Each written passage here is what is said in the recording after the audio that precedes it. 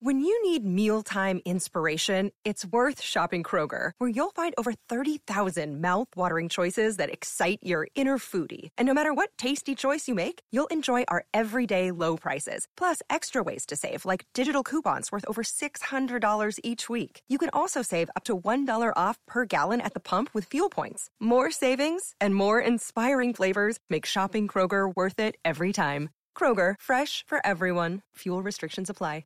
Today is November 11th, and you are listening to Transport Topics. I'm Esmeralda Leon.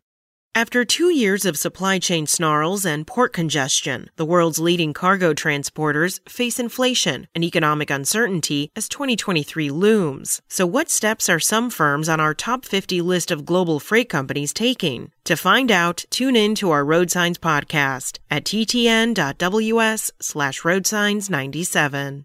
Now let's dive into the day's top stories.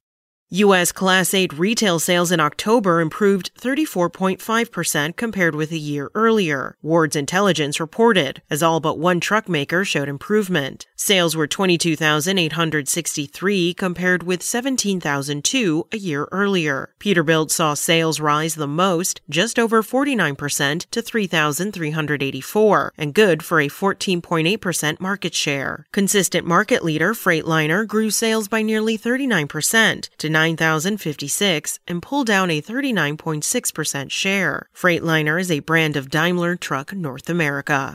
Floridians are enduring their second major blast from nature in 2 months as Nicole, now a tropical storm, unleashes rain and wind, leaving a trail of blackouts and floods. The storm came ashore near Vero Beach, about 120 miles north of Miami, early yesterday with sustained winds as it surged toward Orlando, according to a National Hurricane Center advisory. The storm likely will affect areas that are still contending with flooding from Hurricane Ian, which pummeled Florida in September.